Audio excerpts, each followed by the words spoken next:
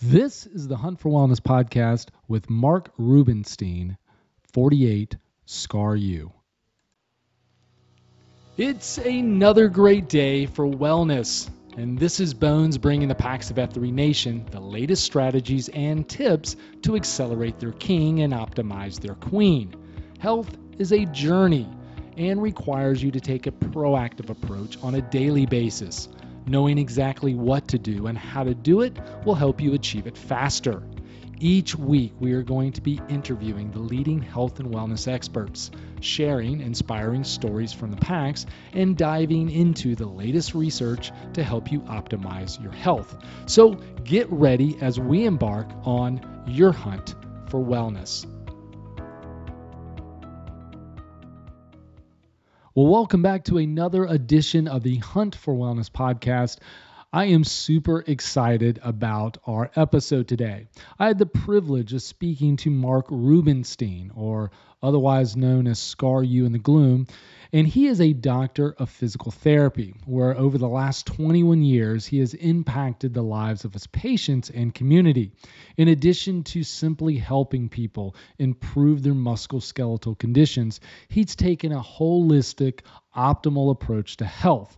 And in today's episode, we talk about how simple activity throughout your day could really change your overall health, why the food you are eating could be the culprit to your pain, the true benefit of posting in the gloom, and the most important element, according to ScarU, to achieving optimal health. And as always, if you enjoyed today's episode, please be sure to share it with your family, other packs, and across your social media channels. And now for today's health tip. As many of you know, diet plays a large role in improving your health. Adding healthy vegetables, avoiding sugar, and drinking plenty of water are all good strategies to accelerate your health. But when it comes to the most nutrient-packed substance you could eat, I'm willing to bet that many of you have never had it or have consumed very little of it.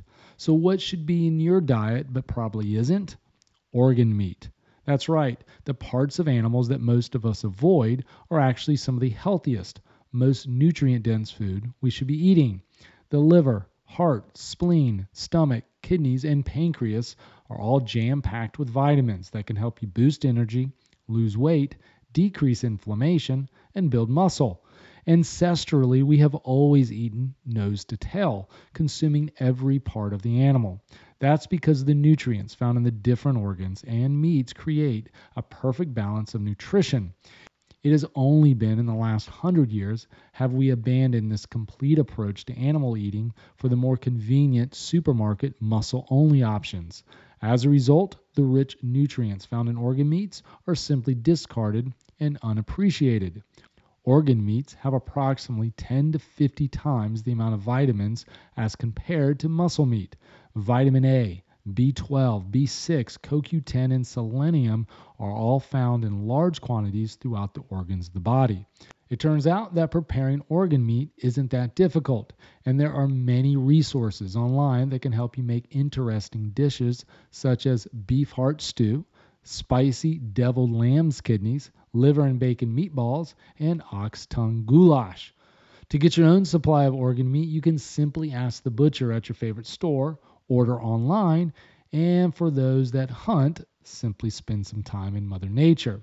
Now, for those of you who aren't quite ready to eat organ meat, you can get the same quality benefits without actually eating it. There are several great companies out there that sell desiccated organs in capsule form, which makes it super convenient. So spice things up at home this week.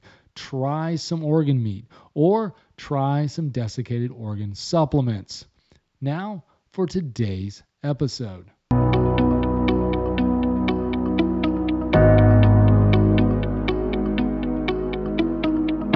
All right, welcome back to another edition of the Hunt for Wellness podcast. This is Dr. Tunis Hunt, otherwise known as Bones in the Gloom, and I am super excited about our guest and our show today. I have none other than ScarU joining me on the podcast. Welcome to the podcast.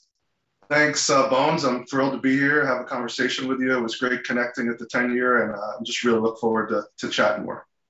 Yes, brother. So ScarU, that's a unique name. So kind of bring me up to speed. How did you get that nickname and what does it actually mean? Yeah. So I've been in F3 for probably 2.5 years now. I started in April. With April was 2 years but the name came from a couple of things. One was the fact that I actually do have a number of scars on the body. So pretty self-explanatory. I had scoliosis when I was a kid. So I had high curvature above 40 degrees. And that meant that they were concerned that it would cause pressure on my organs as I aged. So I had scoliosis surgery to kind of put rods in my back. So that's one scar. Then we got an appendectomy, a hip resurfacing. I think that's about it. But so fair, so that was kind of the initial scar. But I also am a huge New Jersey guy and a Rutgers guy. So our mascot is the Scarlet Knight. So you got scars, Scarlet Knight, and I guess it started as Scar, and then it evolved to ScarU because RU is the abbreviation for Rutgers. So the guys were just like, okay, ScarU fits better. We like that better. So it just evolved. Gotcha. So in COT, your first pose, were you talking about the scars on your body or were you talking about the sports team? What kind of initiate? Okay. Gotcha. Both. And then, when you start listing these things, then they're just, this is your name. So I like it. It's, it's a little tough, probably tougher than I am, but yeah, there's certainly worse names out there. Yes. Badge of honor, scars. I like it. So ScarU, what's your hospital name? Hospital name, Marc Rubinstein. So I have a doctor of physical therapy, but I don't, whatever. That's just is what it is. And yeah, so pretty much born and bred in New Jersey most of my life, with the exception of grad school in Philadelphia. So, and that's where you currently post in the New Jersey area? Yeah. We our region is F3 Princeton, and we're up here in the Northeast, so we're pretty close to Philly, Lehigh Valley, Long Island, some of these newer AOs that are opening up. So yeah, it's an exciting time to be in this region. It seems I think we're headed for a fair amount of growth and expansion over the coming years. So it's a great group up here, and just like everywhere else we have across the country. So that's awesome. And how did you learn about F3 in that region? Well, I was at a point in my life where I was thinking to myself, you know what? I need to start a men's group. And it didn't really have any structure. I was like, there's a need for that. And I started thinking about how I would do that. And right about that time, almost right around like literally maybe within a week, somebody invited me at a networking event, a Chamber of Commerce event. Four Seasons is his name. So he invited me and said, hey, I got this group. We get together, exercise, and we do all these other things. And I was like, this sounds interesting. Thinking to myself, this is maybe this is what I'm looking for.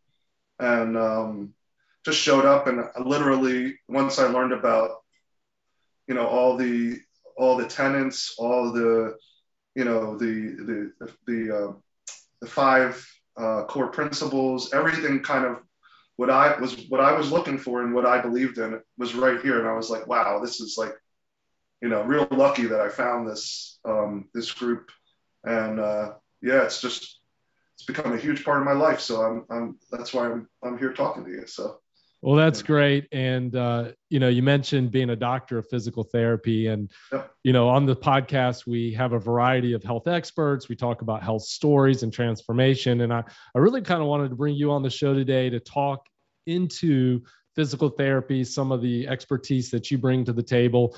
We, of course, have guys of all age and size and athletic abilities across the globe and across the country and the world. And we all bring our unique limitations, our own injuries, if you will. So I'm really excited about today and our opportunity to dive into some of the things that you really kind of see in your practice, things that you help, obviously the public with, but what we can share with the PACs is obviously what we're looking to do today. So physical therapy, what, from a background standpoint, what got you interested in that, and walk us through a little bit about your training. Yeah. So it started actually in high school. Actually, it started way before high school. I would say, my love for helping people kind of evolved from seeing my parents and how they cared for my grandmother. So my grandmother had Parkinson's disease growing up. She lived with us. And my dad, I always say he's got a spot in heaven pretty quickly, because the moment they got married, like the next day, grandma moved in, and he was all about it. He was supportive, um, and I just was very used to dealing with someone who had a disability at a young age. I mean, I was helping her get out of bed. I was helping her exercise. We'd walk around the block, and really, in front of my eyes, I saw someone who didn't let the disability define who she was. She literally was resilience personified. She just kept on getting up. I mean, literally, she would fall a lot. That's what, unfortunately, Parkinson's disease, one of the issues is balance and falls. So she would fall. She'd be walking around the block. She'd fall. And either we'd be with her and help her get up, or if she was walking alone, we'd get a call from a neighbor saying, hey, you know what, grandma fell, come pick her up. So that experience definitely got my sister and I both into healthcare, no doubt. Just seeing how my parents cared for her, seeing her ability to navigate this disability and just rise up above it. That was kind of the ground. And then in high school, we had an ability to kind of volunteer in the community. And my counselor at the time just said, Mark, listen, you like working with people, you're good with people. I want you to just try out physical therapy, like try it out. At that point, I didn't really know what it was. And I just had one day a week, I was in a sports medicine clinic, and I saw all, again, like you said in F3, all ages, all ability levels. Even though it was sports med, it was really everything generic. And I was like, this is for me. Like right away, I knew this was where I was headed. So those were the two probably major things that got me into PT. I mean, I told you I had the scoliosis procedure. Just going through that and bouncing back from a surgery was another thing that probably just said, you know what, I learned a lot from this that could probably help people. So, that started my journey in PT, and then went to undergraduate knowing that's where I wanted to head, but just seeing, you know what, I could go right into PT, or I could just kind of go for like a physiology background, exercise and sports background. So that's kind of what I did at Rutgers, knowing that I'd still probably go down the route of PT. And then studied in Philly and started practicing in New Jersey afterwards. So that's kind of those were the major factors in me, just wanting to help people, wanting to be in a field that was really hands-on like you are, I'm sure with what you do. And it just, I've been fortunate to be in a career for, I've been practicing for over 21 years. So that, just see people, just improve and get better and go through tough times every day. So like going to work for me is just, I mean, it's work, don't get me wrong, but it's fun. It's rewarding. It's, it's positive. It just, it's just been a journey, and I'm blessed to really be in this position. Yeah, that's a great background story, and just kind of see your grandmother and watch your father help her out, and then obviously going through your own rehab with the scoliosis surgery. That's a great precursor to exactly what you do, and I completely understand and see why you have the passion to do it. You mentioned undergrad, obviously went there, and then there's a doctoral's program. How does PT school kind of work in relationship to undergrad? Yeah, so just like a lot of these education programs, they've evolved over the years. So when I went to PT school, like I knew that I would finish my 4-year undergraduate Bachelor of Science and then apply for, really at the time, there wasn't doctoral programs, they were master's level programs. So, I mean, these programs are clinical doctorates. So PsyD, PharmD, they're similar degrees. But what happened was, so I got my master's at University of the Sciences, But maybe 5 years after, the doctoral degree came in. So then it was like, okay, you're missing like 4 classes. So I was able to do those. And I did that at Temple when I was in Philly. And that kind of got me up to speed where, the new graduates out of undergraduate were applying and starting in these doctoral programs. But when I went, there were master's level programs. So it's clinical doctorate, not a research based PhD, but a DPT program. And that's the entry level degree today. That's where we're at. So when it comes to physical therapy, I think everyone's probably familiar with physical therapy. I've heard of physical therapy. Can you kind of just define a little bit more specifically what are the exact things physical therapists are mainly doing in a clinical setting? Yeah. Well, I think that's just like we talk about how the education has evolved. I think that's also evolved. So, when I went to school, a lot of it was based on, that similar to what you do, like physical therapists are movement experts. That's kind of where our focus is. And, the musculoskeletal system is kind of where we get our basis. We obviously learn about the neurological system, cardiovascular system, but more, we dive into that musculoskeletal, system and learn that to the best of our ability. And basically, and looking for, when people have pain, they have functional limitations, they can't do the activities they like to do. What exactly are those, like we call them impairments, but what are those issues that are limiting them from kind of doing the things, the functional activities, the sports, the daily activities that they love to do? So that's kind of like, in a sense, I think we're like investigators. We're trying to figure out what are the roots of their problem. And when I started out in practice, it was basically like, look for all these like biomechanical imbalances, look at how they're moving, the quality of their movement, to see, again, why are they showing up? Is it a postural issue? Is it a weakness issue? Is it a flexibility issue?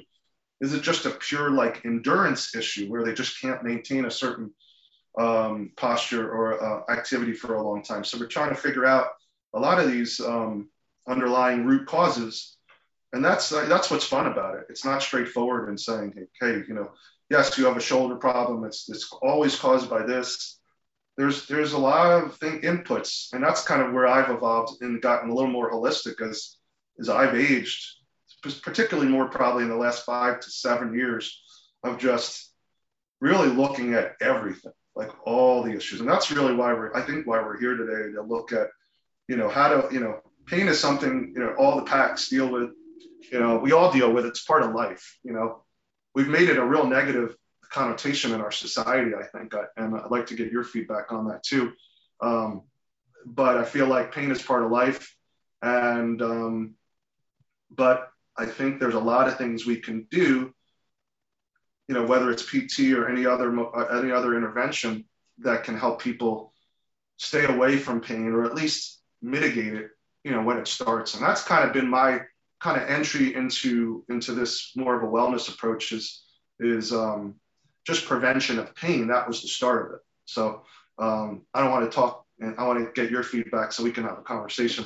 But tell me what you think about that, and then I'm happy to expand more on what I'm talking about. Yeah, no, I appreciate you kind of giving us a little background there and some of the things that you're dealing with on a daily basis. And you mentioned pain. Of course, a lot of people associate physical therapy with rehab after post-surgery or some kind of fall or kind of learning their functions again, if you will. And certainly chiropractic care. A lot of times people come to us for pain management type of scenarios, right? Back pain, neck pain, headaches, musculoskeletal scenarios. And I think you and I were having a conversation, and you alluded to it already, is that, as much as we can certainly help individuals in a painful scenario and situation, what we really like to do, and our passion is more kind of geared around overall wellness. How do we help individuals maintain a lifestyle and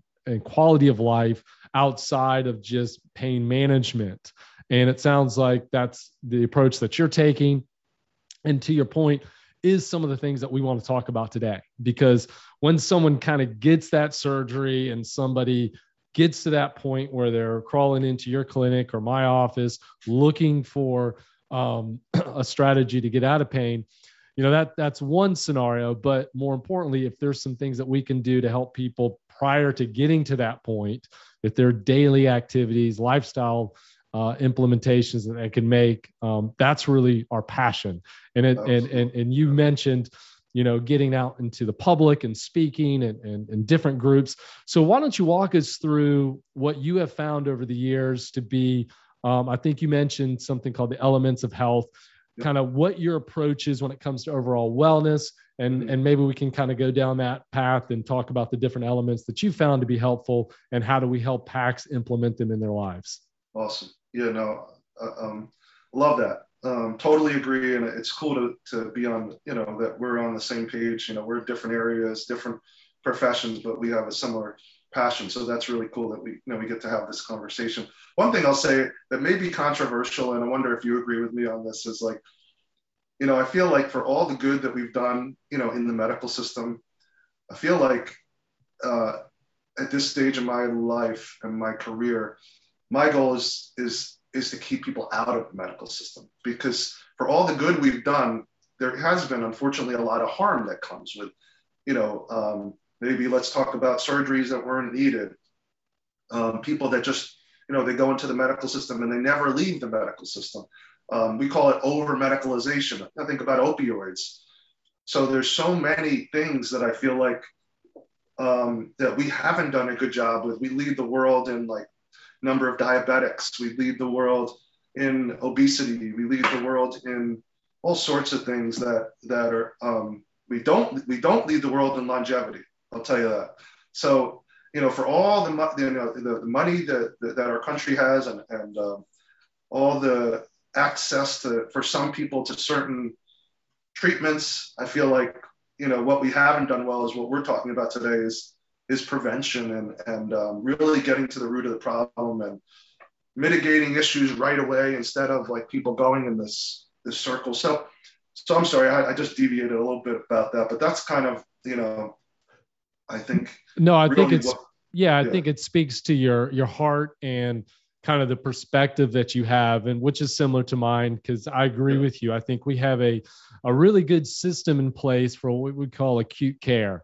Medical emergencies. We're far, greater than many countries when it comes to that medical trauma and emergencies. What we fail to do a good job with, and you kind of mentioned that, is that wellness care and prevention.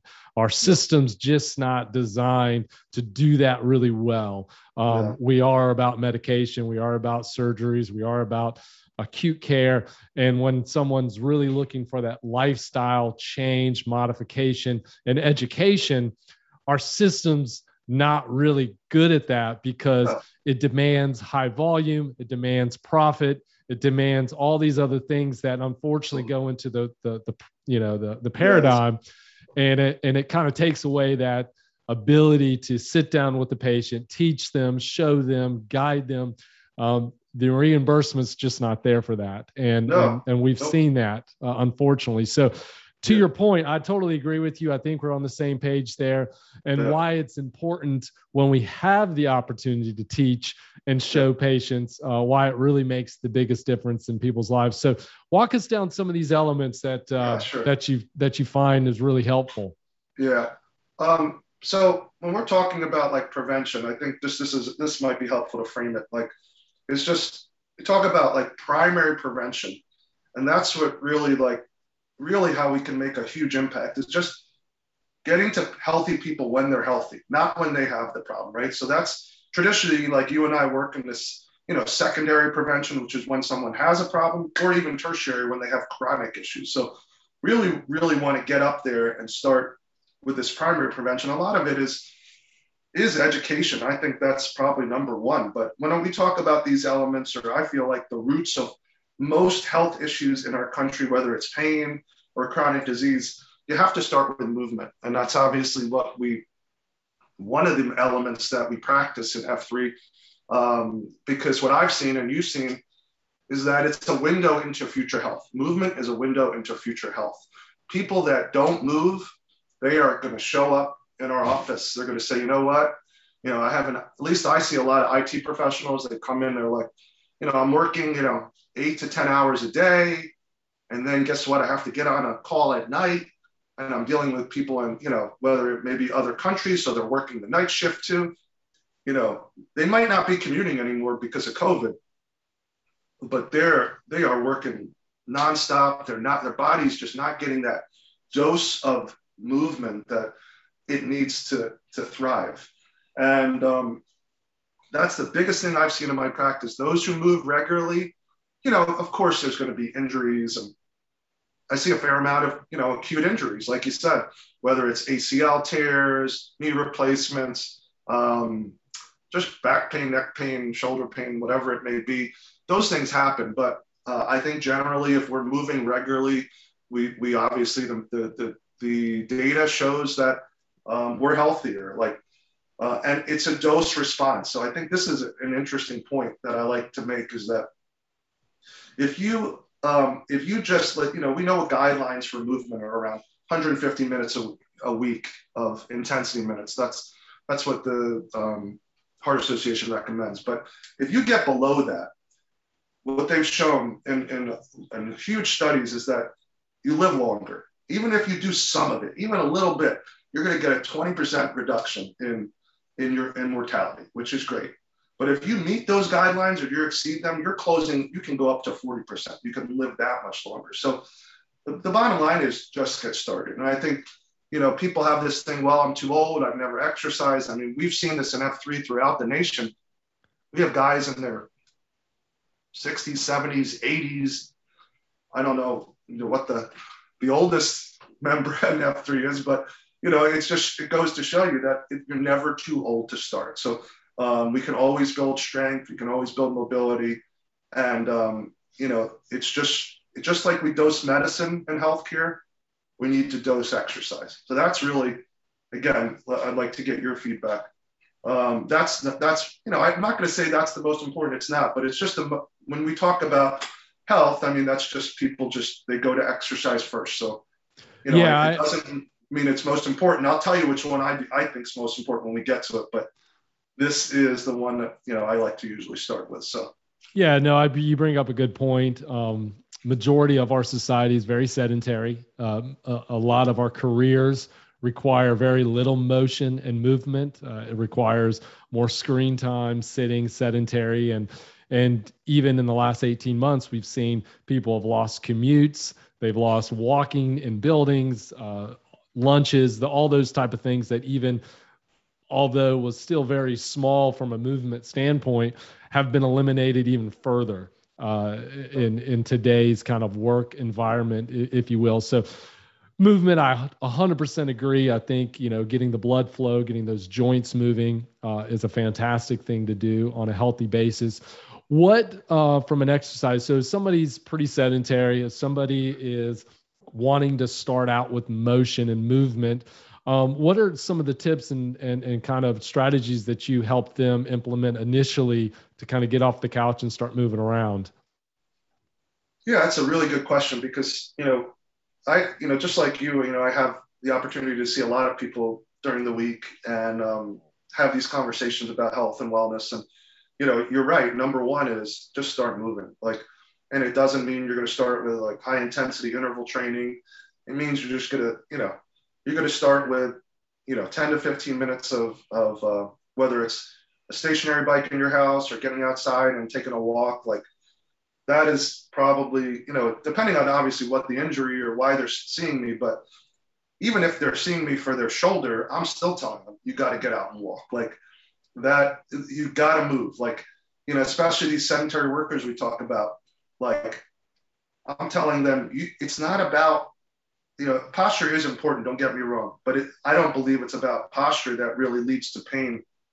I feel like it's more about lack of movement, and that we all have different postures. We all have, there's no two postures that are the same, but really where we see people in pain is when they're just not moving. They're in that static and they're just staying at their desk all day. And listen, these jobs for a lot of people can be very engrossing. They could be, your mind has to be in it 100%. And they don't even think oh my God, I've been sitting here for 3 hours. Like my body has not moved. So absolutely, like that's the biggest thing is you got to get up every half hour to an hour. I don't care if you do 10 squats. I don't care if you walk your stairs. I don't care if you bend forward and backwards, do a stretch, but just do something. Like get that blood flow going. Don't don't sit in that position, because when you get up, if you're in pain already, you're going to have pain. That pain is going to persist. Your body just needs movement. It needs blood flow, all the stuff you were saying. Yeah. Yeah. Yeah. I don't mean to cut you off, but I loved what you said, and you alluded to posture.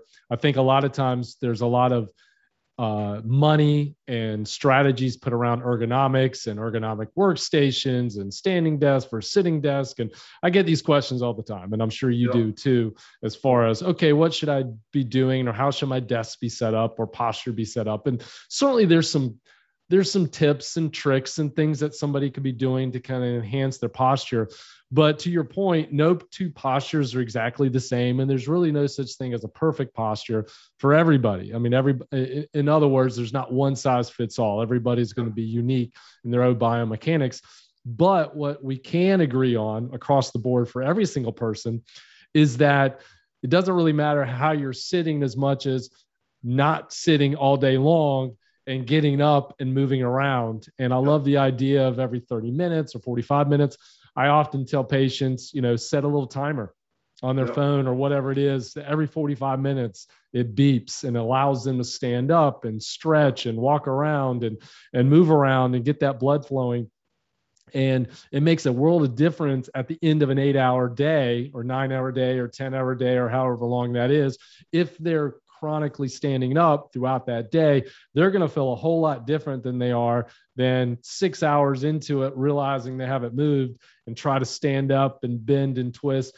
That lactic acid and all that, tightness in those muscles make a big, big difference. So I love this strategy of motion. And motion, to your point, doesn't have to be these intense workouts. And I think sometimes people get intimidated by getting moving because they think, oh, I have to go join the gym or I have to go post in the gloom 6 days a week. And that's not what we're saying. We're saying, listen, just implement a walk around your block once a day, walk the dog, walk up and down your stairs. It doesn't have to be a lot, but a little bit adds up, and consistency, as you know, is really the key to overall health. So I love that we're on the same page there. So outside of movement, what's another element that you found is really foundational for wellness? Yeah. So definitely we have to go into, again, we're starting with the two most common ones. So we'll go into fuel next. And we're talking about food and nutrition and how they can be, fundamental tools in the treatment of pain and inflammation. So we know that, pain and inflammation are related, right? And we know that food and inflammation are related as well. So therefore you can make the connection, between food and pain, what type of foods we're putting into our body. So, I never used to, again, when I was a PT and I was focused on, the biomechanics and beginning of my practice, and that wasn't anything of course, we know it's good to eat healthy, but it was never something I really delved into, with my clients. But, as I've gotten into this prevention and wellness and learn more, the research has actually come out to really back that up. So an example I like to give is we talk about hip osteoarthritis. And what they've shown is there's a relationship between fiber, how much fiber you eat, and symptoms of hip arthritis. So I was stunned when I read that. Wow, like the amount of fiber you eat, if you eat more fiber, you're going to have less hip arthritis pain. Now that, that's real interesting, because we also know fiber and inflammation are related. So we want to reduce inflammation.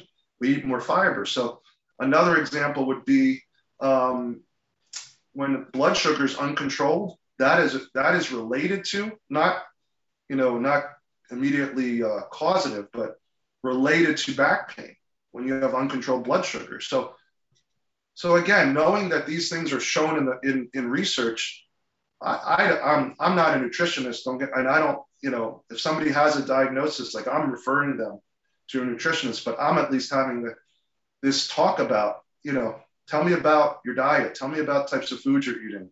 How many fruits and vegetables are you having per day? Because we know greater than 5 is a key factor. So just letting people know that, hey, when they come into my office, I want to help you as much as I can. So if I'm trying to help you with pain, I'm going to talk to you about some of these things you might not traditionally hear about in another PT's office or or another chiropractor's office. But in here, we're going to give you as much as we can, within our scope, absolutely, to help you battle these issues. And so I'm just a big believer in, we have to eat, less sugar, less processed foods, and more plant-based, whether it's, we can get into all sorts of diets, but that's not really what I talk about. I'm just like more of this, more of the good stuff, less of the bad stuff. Like, let's just try to get you into eating a little healthier. And I think that's going to help you in a lot of different, whether it's pain or chronic disease or, just health. Yeah, I love that you bring that up with your clients because, a lot of times people isolate aspects of health, right? And they look at, well, I got this musculoskeletal problem, or I have this shoulder injury or hip injury, and they're looking for rehabilitation around the muscle, or they're looking for ice or heat or something like that. And what you're alluding to is, yes, that's a component of health, but if you're ignoring this systemic inflammation, which is what we're talking about internally, that's completely related to the fuel that you're choosing to put in your system, then your recovery time is going to suffer, or it's not going to improve the way you want it to. And I've mentioned previous podcasts about, yes, that's kind of what I have to do with my patients as well. As someone comes in with acute back pain, we can talk about ice and we can talk about posture, and we can certainly do musculoskeletal strategies to improve that. But if they're ignoring the inflammation in their system based on their dietary choices, they're not going to recover as quickly as they need to. And I love that you bring that up with your clients, because ultimately you're not only serving them immediately, but in the long term, there's a lot of benefit down the road, because inflammation leads to all types of diseases and all that. And I love that you use the term fuel, because that's exactly what it is. Our bodies are designed to work on certain nutrients and vitamins and minerals and certain things. And when we don't give our bodies those things, or we put other things into it, it's going to rot out and not work really well. And when people approach food as fuel, that does put a little different perspective, because a lot of times people think, well, food is food. I'm just going to eat what I like and tastes good. And there's nothing wrong with that in and of itself. But if that's how you always dictate how you eat, you probably are going to fall into trouble, because you're going to choose foods that aren't really designed for your health versus picking and choosing those foods that are designed for health, and vegetables and fruits and some of these anti-inflammatory foods certainly are the way to go, in my opinion, as well. So I love that you do that, and that mindset around fuel. So if somebody, injured their ankle, shoulder, whatever, what, in addition to kind of some of that ice or musculoskeletal, approach that they need to make, are there certain specific dietary things that you tell people to stay away from, or improve on, or increase? Anything specific like that? Yeah, I try to, like I said, I try to keep it simple. And when we're trying to change behavior, if you do too much, I think that's where people get overwhelmed, and then they wind up just kind of, not going down that path. So give them something they can be successful on. And, like I said, just counting numbers of fruits and vegetables for the day is something easy, that I start with. Another potential, first step would be, hey, let's just reduce, the sugar in your drinks. Like, drink more water. Let's track the water you're drinking.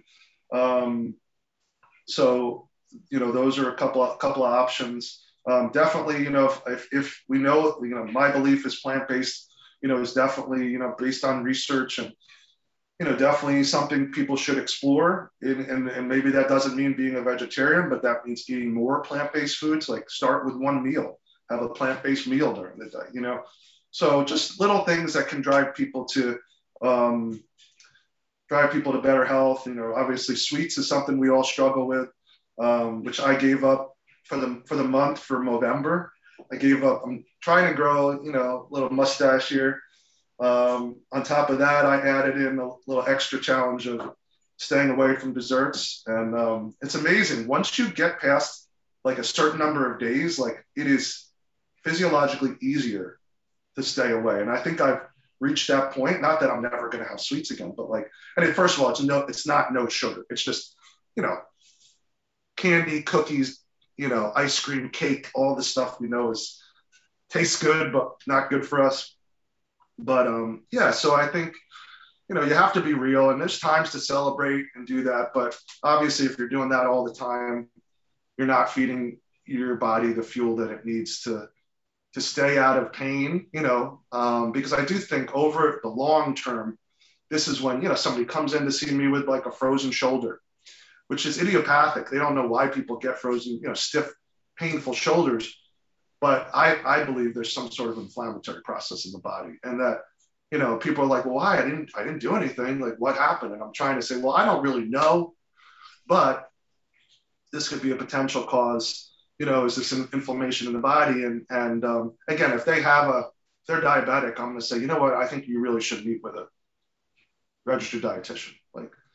But if they don't have that clinical diagnosis, I feel like it's okay for me to kind of just give them some tips and tricks to say, let's just explore, let's experiment, and let's just start to make small changes so you can be healthier, and I think that helps, Totally agree. And like I mentioned earlier, I find that when I recommend similar, reduce the sugar, drink more water, be a little more conscious about the foods that you're putting in your system, individuals seem to recover a little bit quicker, and they get rid of some of that pain and discomfort faster. And so Pax, if you're currently struggling with, a chronic pain or inflammatory issue that's going on in the system, and you're wondering why this thing's persisting, evaluate the diet.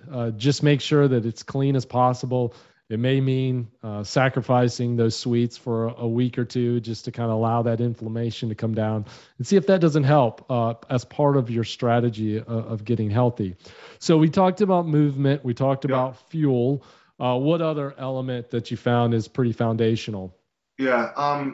So this is just, we call it recovery. You've mentioned it a number of times already.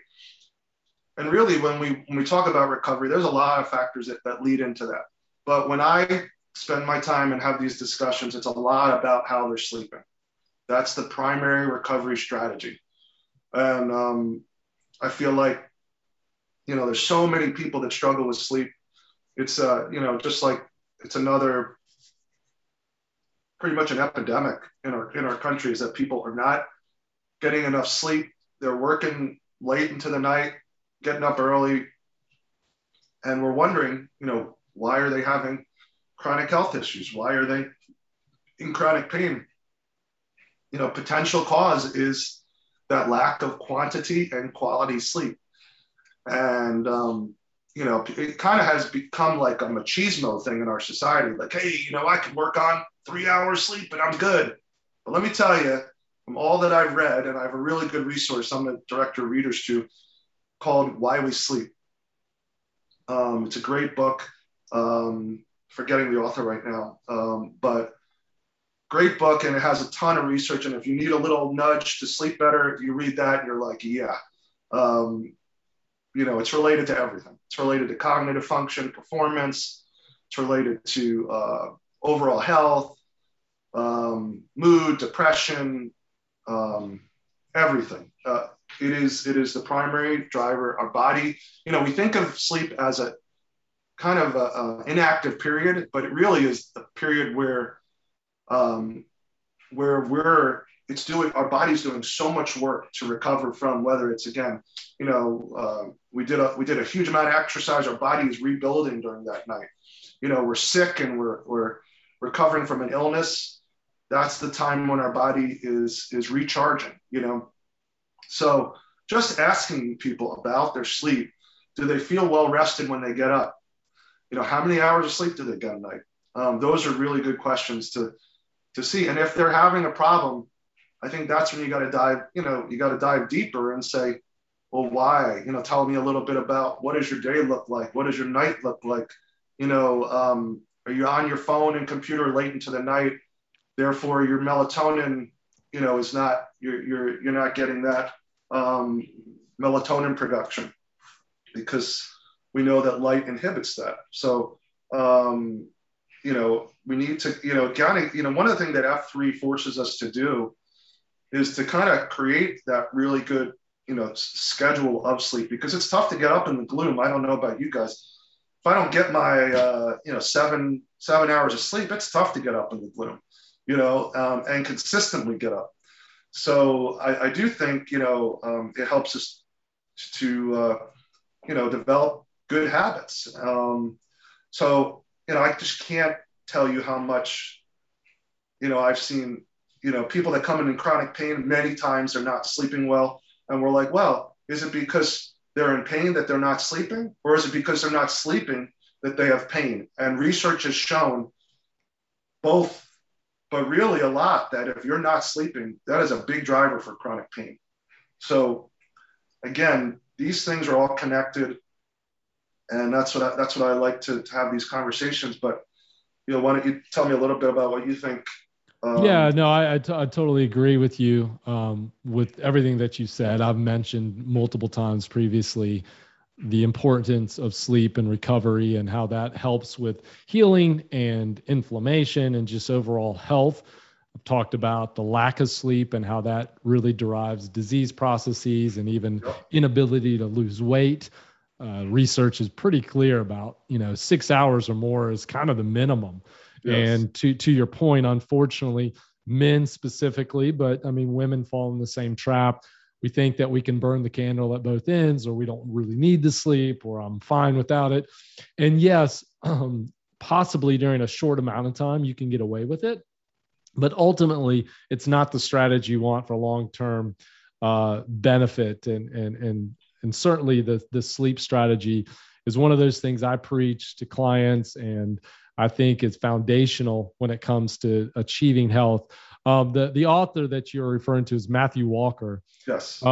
So Pax, if you want to check out that book, that's a great There's read. multiple podcasts. You can find him on podcasts too. Sure. Great. Yeah. And street sleep tips and tricks and so forth are all things that we can kind of look into when it comes to like temperature of the bedroom and blackout and to your point, the time to fall asleep and the time to wake up, the circadian rhythm, melatonin production. There are all these factors around sleep that unfortunately we've destroyed based on our lifestyles. And when we identify what those things are and make those small tweaks, those of you that maybe are struggling with sleep can find some really benefits with it and improve it. So we movement, fuel, recovery, or / sleep. What's another element? And this is one that I think the PACs will all identify with. And we call it the element of endure. So how do we overcome challenges of all different kinds? Trauma, tragedy, personal crises, life problems, and bounce back stronger, wiser, more powerful. Like that is something I don't think we explicitly say, that F3, but I'm telling you that this is what F3 builds.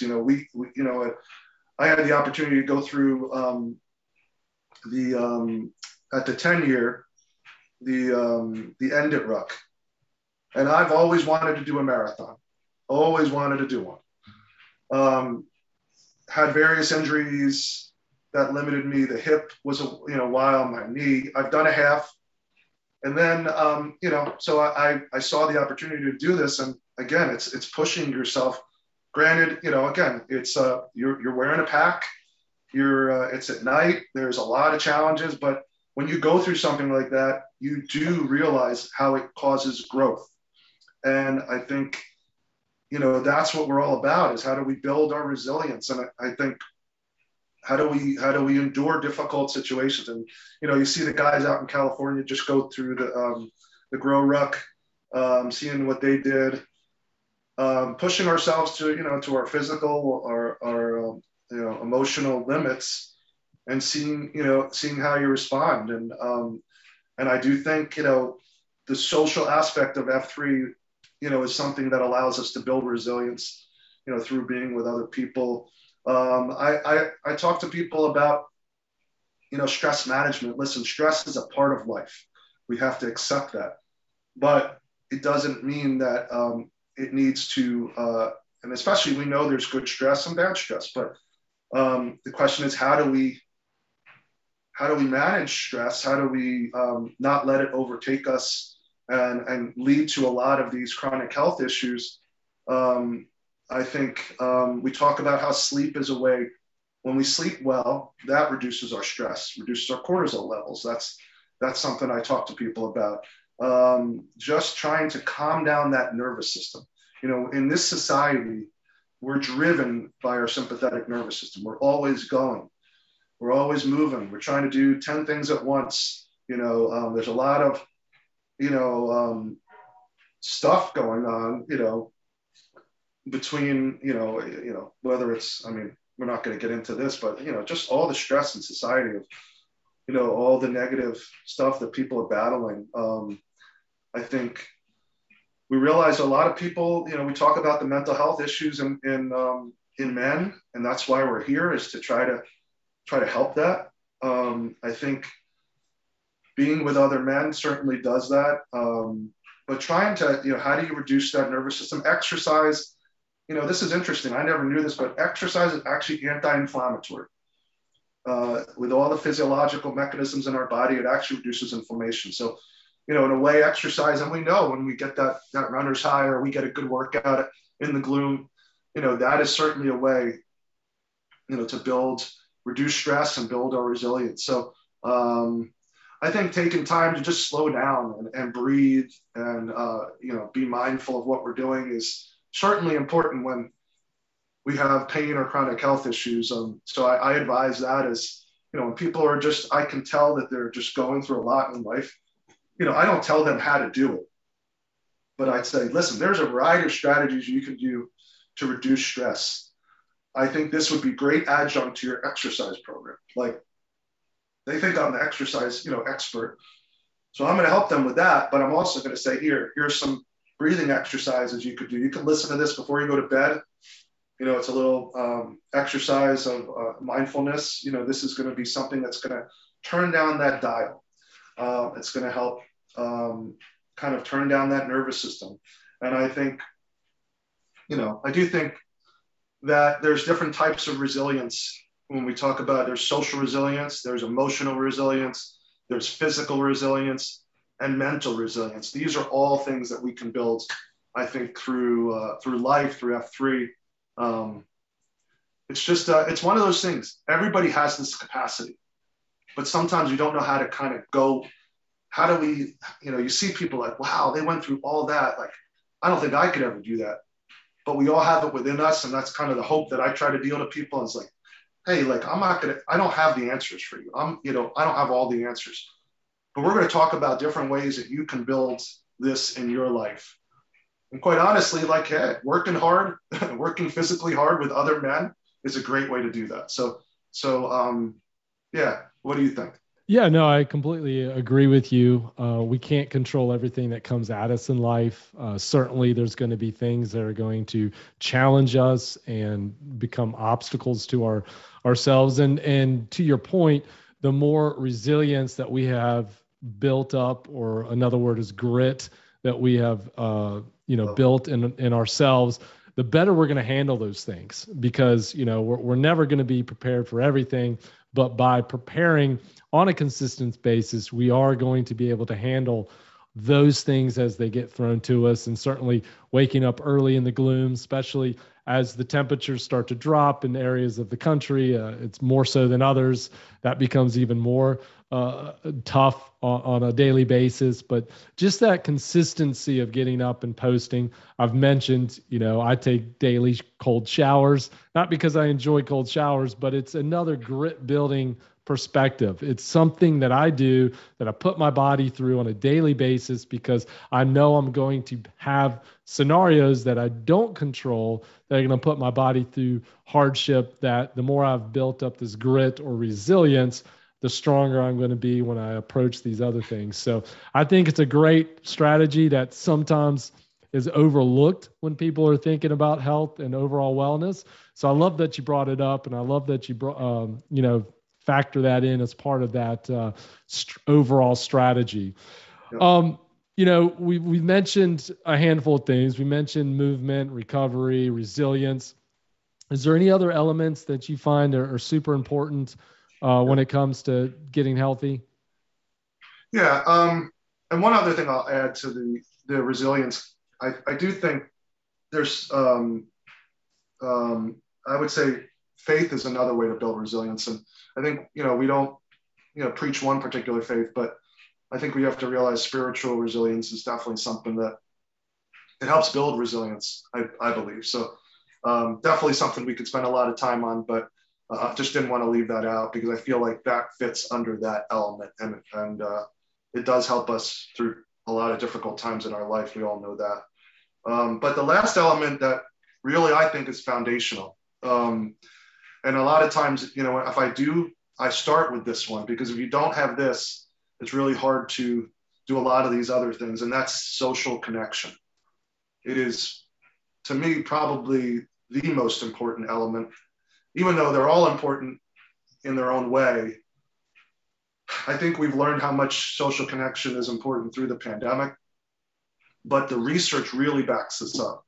So there's a researcher, her name's Julian Holt-Lunstad. She's from BYU, and she's looked at everything, every aspect of lifestyle: diet, exercise, marital status, whether they went to the doctor, whether they smoke or drank. And she did longevity studies with these people. And she found the people that were left standing, that lived the longest, what reduced their chances of dying the most? High social support and social integration. More important than any of those other things that I previously mentioned: smoking, alcohol consumption, physical activity, BMI. We all think traditionally those are the most important elements of health, or things we have to worry about. But these things, are definitely, loneliness and isolation are epidemics in our country. In men, women, children. I think it's just a huge problem. It was a problem before COVID, and now it's even more of a problem. So I feel like, we need to find ways to connect to other people, and because, we're stronger together. We always say that. I can't tell you, like, the amount of times that I posted in the last 2.5 years, I would never have done that alone. There's no way. I feel like I'm motivated. There's no way I post that many times in 2.5 years. The social support that I receive from my group and my packs, anything time I'm going through a difficult situation in life, or I don't show up for a couple of days, I'm getting that text.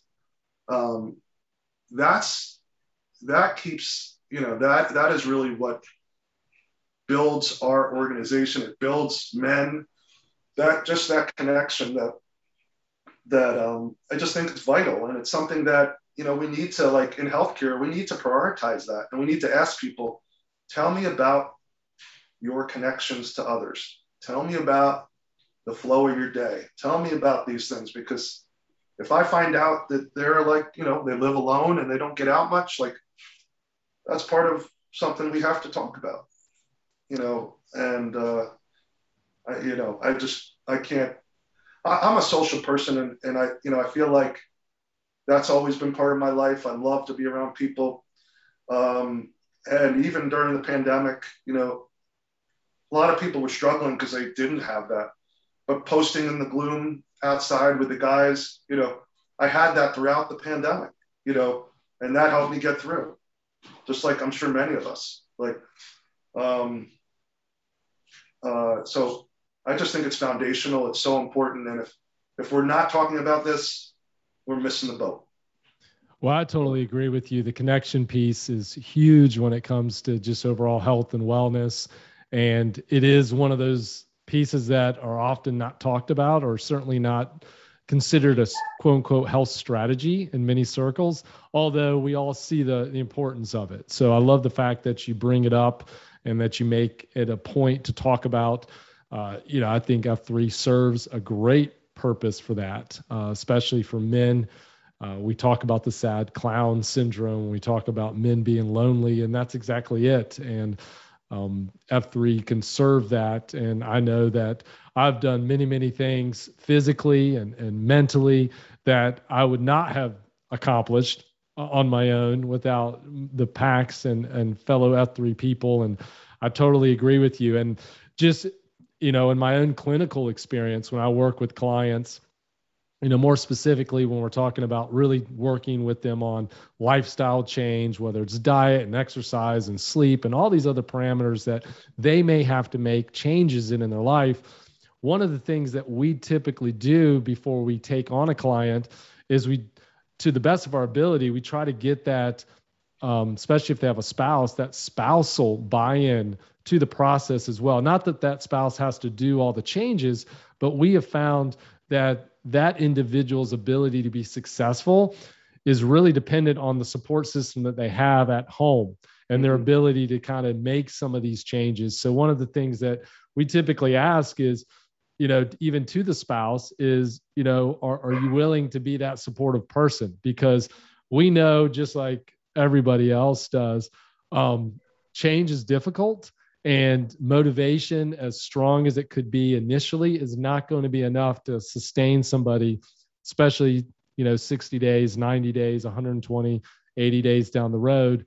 And that spousal support system is huge. So I think that's great that you brought it up. I think it's super important. And real, I think some great content that we were able to share with everybody today, and I appreciate that. So, got two just kind of follow-up questions to finalize our talk today. One is this, and you've mentioned a bunch of tips already, and some of them could be in this category, but what are 3 tips that you would give a sad clown or PAX member who is struggling with their hunt, or, their health and wanting to get started on their hunt for wellness? 3 tips. Wow. That's a really good question. I think we've talked about a lot of the stuff, today, that could serve as tips that can kind of motivate that person to make some change. And I think we also have to be real that, like, these are a lot of tips, a lot of categories we talked about. It's really hard to make change in all these categories. So I think, like you're trying to have me do, I think it's really good for the PACs to say, hey, I'm going to focus on this element or this root of health or this aspect, because it's hard to do everything at once. So, generally, like, create a movement habit. We talked about how important it is to health and longevity and chronic disease and pain. So just honestly, just set a goal for yourself of how many times you're going to post during the week. Like, just, one of our mottos at F3 Princeton, got to give a shout out to my guys, is keep showing up. Like, literally, that's what it's about. You show up, you will get the workout, you'll get the social connection, you'll get all those things that we talked about. You'll build that resilience.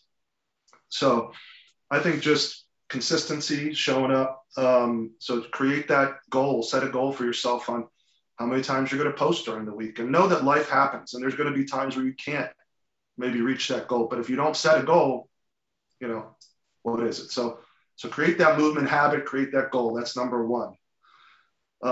Number 2 is eat more plants. So let's just go with, try to get above 5 fruits and vegetables. It's going to help give your body the fuel that it needs. The fiber, focus on fiber. So that's going to be a little mini part of that second goal of eat more plants. Fiber is great anti-inflammatory, helps with all these things. So just look at the fiber in the foods you're eating. I think that's huge. So eat more plants, eat more fiber. That's number two. And number three, prioritize recovery. And, I think sometimes, you can underdose exercise, but you also can overdose. So you got to listen to your body. If your body's telling you, hey, you're starting to get sick, run down, pain even, that might be a good day to take a day off. And this is something probably like you don't hear enough of. We need to prioritize recovery because, everybody's body is different. And, but I think sometimes we try to push through, we try to build resilience, which is great, but there is a time when it's okay to rest. There is a time when it's okay to say, you know what, I'm going to get a little more sleep today. That's going to allow us to have better, consistency down the road, to post more, to get healthier. We just keep running through our problems and not recognizing them. I think that could be an issue. So yeah, those would be my three. Well, great tips. And I think, a lot of people can take those to heart and implement them and really kind of move themselves towards that wellness perspective. So one last question for you, ScarU, but before I get to that, I just want to take a few seconds here and acknowledge you and say thank you for being part of the podcast and sharing your expertise and your passion for health and wellness. And I think the things that you brought to the table are something that's going to resonate with lots of people out there and really benefit them. So thanks again for your willingness to do that. If a PAX member or someone else wanted to kind of contact you, what would be a great way for them to follow up with you? Yeah, I mean, I'm on both the Twitter and the Slack channels for F3. So what's your handle? My handle is Marc Ruby DPT, MarcRuby DPT. And then I'm on ScarU on the Nation Slack. Perfect. And I'll give out my email and my cell too, but I'm easy to access. So just reach out. I'm always happy to help. And I think, we both share this, but, I love this organization. Like, I'm not afraid to say it, and I'm proud to say it. It's something I believe in. Everything that I talked about today, almost everything, is part of F3. And, I didn't have to come up with it. It was already there. I just have to be a part of it. And that's what I love. Like, even though I'm the healthcare guy, like, I show up and I'm just a regular guy like everybody else. And I lead once in a while, but I love that it's community-based. I love that it's peer-led. And I love that it really supports mental health, social connection, physical and mental resilience. I mean, all the things we spoke about, really. I mean, I think, I'm just thankful and I'm grateful. I'm grateful to be a part, and I'm grateful you had me here to speak about this stuff because it's important to me, and I love what you're doing with this, trying to make wellness a little more accessible for people. I feel like that is a huge, huge issue, and we're giving it away in F3. We're giving it away, and that's just something that I just love so much, that anybody can show up. Any man, it's free, and just get all the benefits that both of us and countless other people have gotten through the 10 years. So again, I'm grateful that you had me on. I love what you're doing, and I'm here to support you and the PAX in any way I can. Well, I appreciate that. And hopefully, PAX, you'll reach out to ScarU with any questions or anything that you can kind of get feedback from him. So it sounds like your heart's in the right place, brother. And F3 is a great organization. We're glad that you're part of it. So my last question for you is this: what is your definition of wellness? Oof. Excellent question again. I love that it makes me think on my feet. I believe wellness is something that is hard to define and encompasses many areas, whether it's physical wellness, emotional wellness, spiritual wellness. There's so many factors that go into our health. And, I think we need to work on figuring out those root causes, of the issues that we all tend to have, But it's something that we can invest in. We can make investments into our health and wellness. It's really to create positive change. But it's something we all can achieve. I'll say that. I love it. Yeah. And I agree with you. Yeah, I think wellness is something we all can strive for, and part of the purpose of the podcast is to help people achieve that. So once again, brother, appreciate you. Thanks a lot. And I appreciate you. We'll catch you next time. All right, man. Thanks so much. Thanks for listening to the Hunt for Wellness podcast. Please rate and review our show and be sure to share it with your F3 brothers. As always, we are looking for inspiring stories to share and health experts to interview.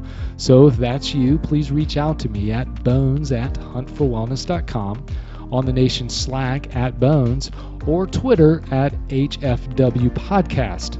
And until next time, this has been Bones guiding the packs of F3 Nation on their hunt for wellness.